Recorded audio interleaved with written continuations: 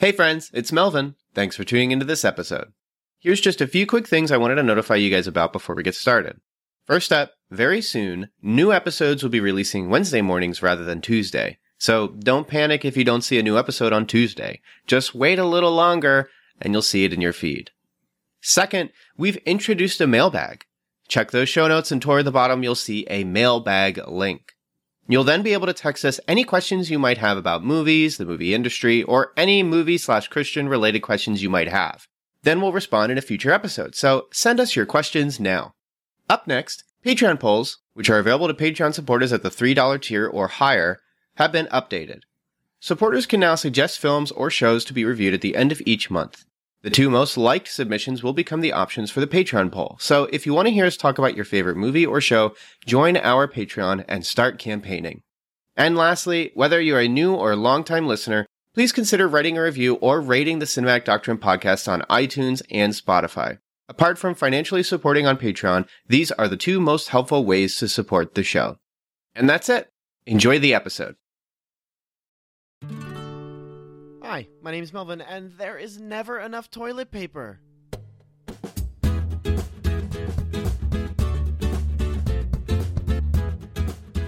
Welcome to Cinematic Doctrine, a Christian movie podcast where we sit at the table of cinema and eat. Tonight we'll be dining on Rob Letterman's Pokemon Detective Pikachu. It's surprisingly hard to start this review, and I think it's because the subject matter is almost surreal. I mean, a live-action Pokemon movie. That's almost crazy to think about, but 2019 is the gift that keeps on giving, and I'm sure I'll be saying that again come November. And it's not like a live-action Pokemon movie wasn't in the cards. No, it's suspected that Pokemon is the highest-grossing franchise in existence, so it only makes sense that this would happen. In fact, what's surprising is how long it took for Hollywood to finally get this out there. But that's probably more due to technological requirements than talent. And for those who are in disbelief over the financial success of Pokemon, look no further than Wikipedia's list of highest-grossing media franchises. And yes, you'll see there's a lot of Japanese franchises that dominate that list, as it isn't until number 3 we see the first Western property make the list with Winnie the Pooh. Of course, this is Wikipedia, and while everyone uses it as a legitimate source of information anyway, we all have an instilled skepticism thanks to the combination of new media, and our teachers all going, "You can't use it as a legitimate source," even though we all do, so whatever. But enough about me ranting about the modern education system's distrust in new media. Let's get a description in here and get this thing started, shall we? Following the death of his father, Tim Goodman, played by Justice Smith, arrives at Rhyme City, a utopia where humans and Pokemon live together in harmony, to collect his father's belongings and head home. Yet upon his arrival, a certain small furry creature breaks in and begins talking to him. A talking Pikachu voiced by Ryan Reynolds, with a detective's cap? Color Tim surprised, especially when he learns his father may only be missing. So begins the adventures of Pokemon Detective Pikachu. This movie is rated PG for action and peril, some rude and suggestive humor, and thematic elements. So, action and peril. Yeah, the film has a fair amount of action, and I guess some scenes could be considered sparingly frightening, but nothing more than a Marvel film might have. Although, Pokemon are giant monstrous creatures, but the scenes in the trailers are about as frightening as the film gets. Although there is one scene that evokes Ridley Scott's Alien, but in the most PG way, as you'd expect. And that's not the only Ridley Scott movie this film evokes, too, so I'll get into that later. Regarding rude or suggestive humor, I think there was one joke that surprised me insofar as it's PG, where Pikachu jokingly invites Tim Goodman to the apartment and jokes, "I'm not usually the kind of Pokemon to invite first-timers to my apartment," or something like that. It isn't really said in a suggestive manner and is more of a joking chortle between two friends. But anything else in the film didn't nearly push that, and even then, that joke really wasn't all that aggressive for suggestive humor.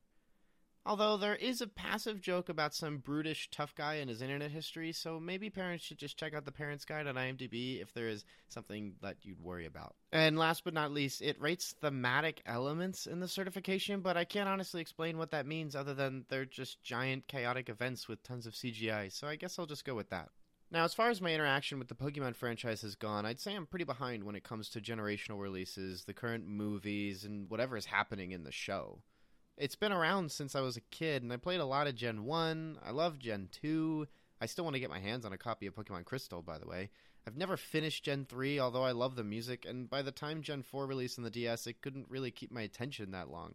At some point, the grind got a little ridiculous to me, and I wasn't interested in that style of gameplay anymore. I did like Mystery Dungeon and Pokemon Coliseum as far as spin-offs go, but even then I never even finished those games. So as far as the games go, I haven't jumped back in for a long time. I think the most recent Pokemon-related endeavor I went on, besides, seeing Pokemon Detective Pikachu, was trying to watch the original show with my wife, but virtually every episode put me to sleep. I would clock out, and by the time we got around to watching more episodes, I had to rewatch the ending to the previous one. It was like animated NyQuil. Suffice to say, I like Pokemon, but I'm not all that invested, and yet I found myself looking forward to watching this movie for the longest time. I think my excitement is due in part to the absurdity of the project. A live-action Pokemon film seems disastrous, like most movies based off video games, for that matter. The core excitement of a video game is often lost in translation during the transition, and that's mostly due to producers only owning the rights to a franchise film, but never actually caring much about the franchise to begin with.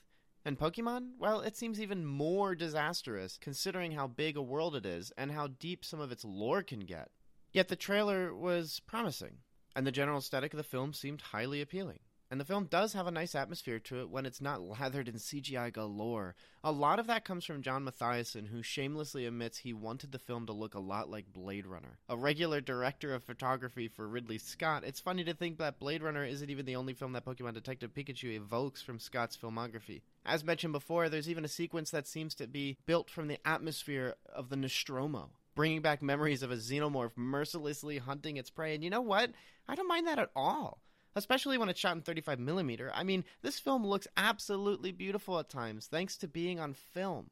But a part of that is to its own detriment, as sequences that feel authentic and real, popping out with vibrancy, are juxtaposed by CGI-laden moments that look soulless and uninspired.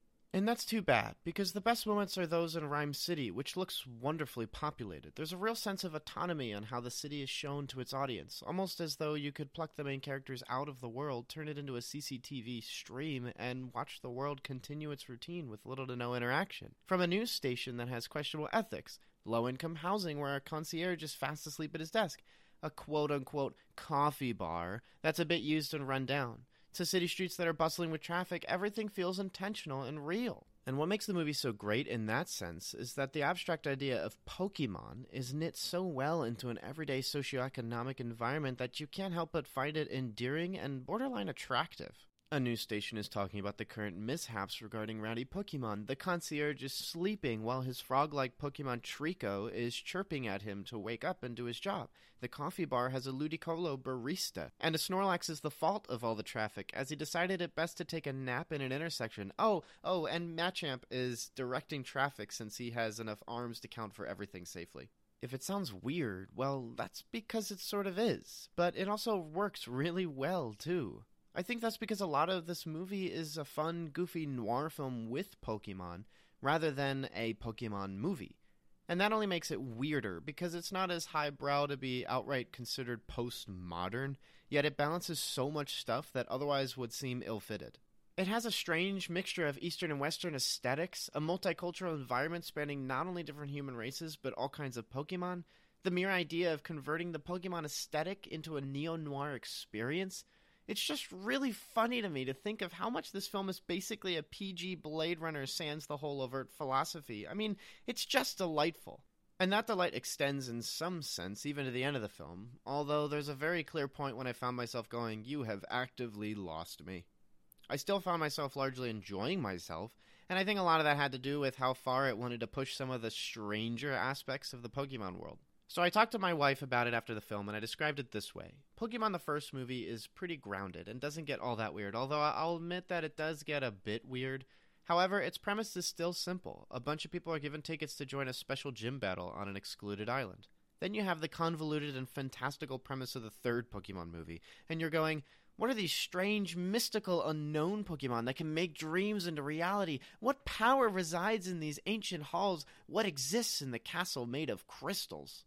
I guess what I'm saying is that Pokemon Detective Pikachu, although losing my interest during the last 25 or so minutes, started to get into that weird, fantastical area that I want more of, and while I didn't think it was very good this time around, it felt like a promise. It felt like someone was saying to me, look, next time we're gonna get weird.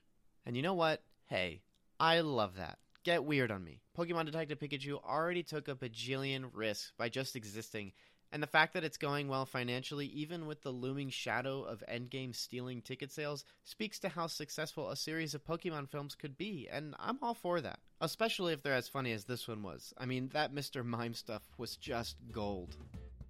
And with that, thank you so much for tuning into this episode of Cinematic Doctrine. If you've seen Pokemon Detective Pikachu, what did you think of it? Was it everything you hoped for, or was it a real snooze fest? Let me know with an email to cinematicdoctrine@gmail.com or check me out on Facebook at Cinematic Doctrine. And if you'd like to see my rating for this film or others, check out my Letterboxd at Paraturtle, where I'll also have a list of all the films we've covered on Cinematic Doctrine along with a Spotify link to those episodes. All of this will be available in the description if you so need it. Next time I'll be covering Chad Stahelski's John Wick Chapter 3, Parabellum. Until then, stay cool.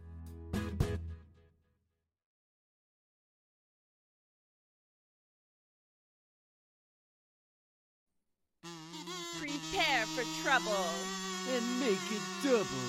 To protect the world from devastation. To unite all peoples within our nation. To denounce the evils of truth and love. To extend our reach to the stars above. Jesse. James. Team Rocket blasts off at the speed of light. Surrender now or prepare to fight. Yeah, that's right. Want some Cinematic Doctrine swag? You're in luck! We've got 3-inch Cinematic Doctrine logo stickers exclusive for Patreon supporters. Perfect for your travel mug or laptop.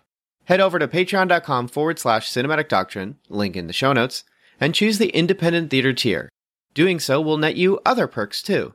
But let's be real, the podcast stickers are the coolest perk. So get yourself some podcast stickers by supporting on Patreon.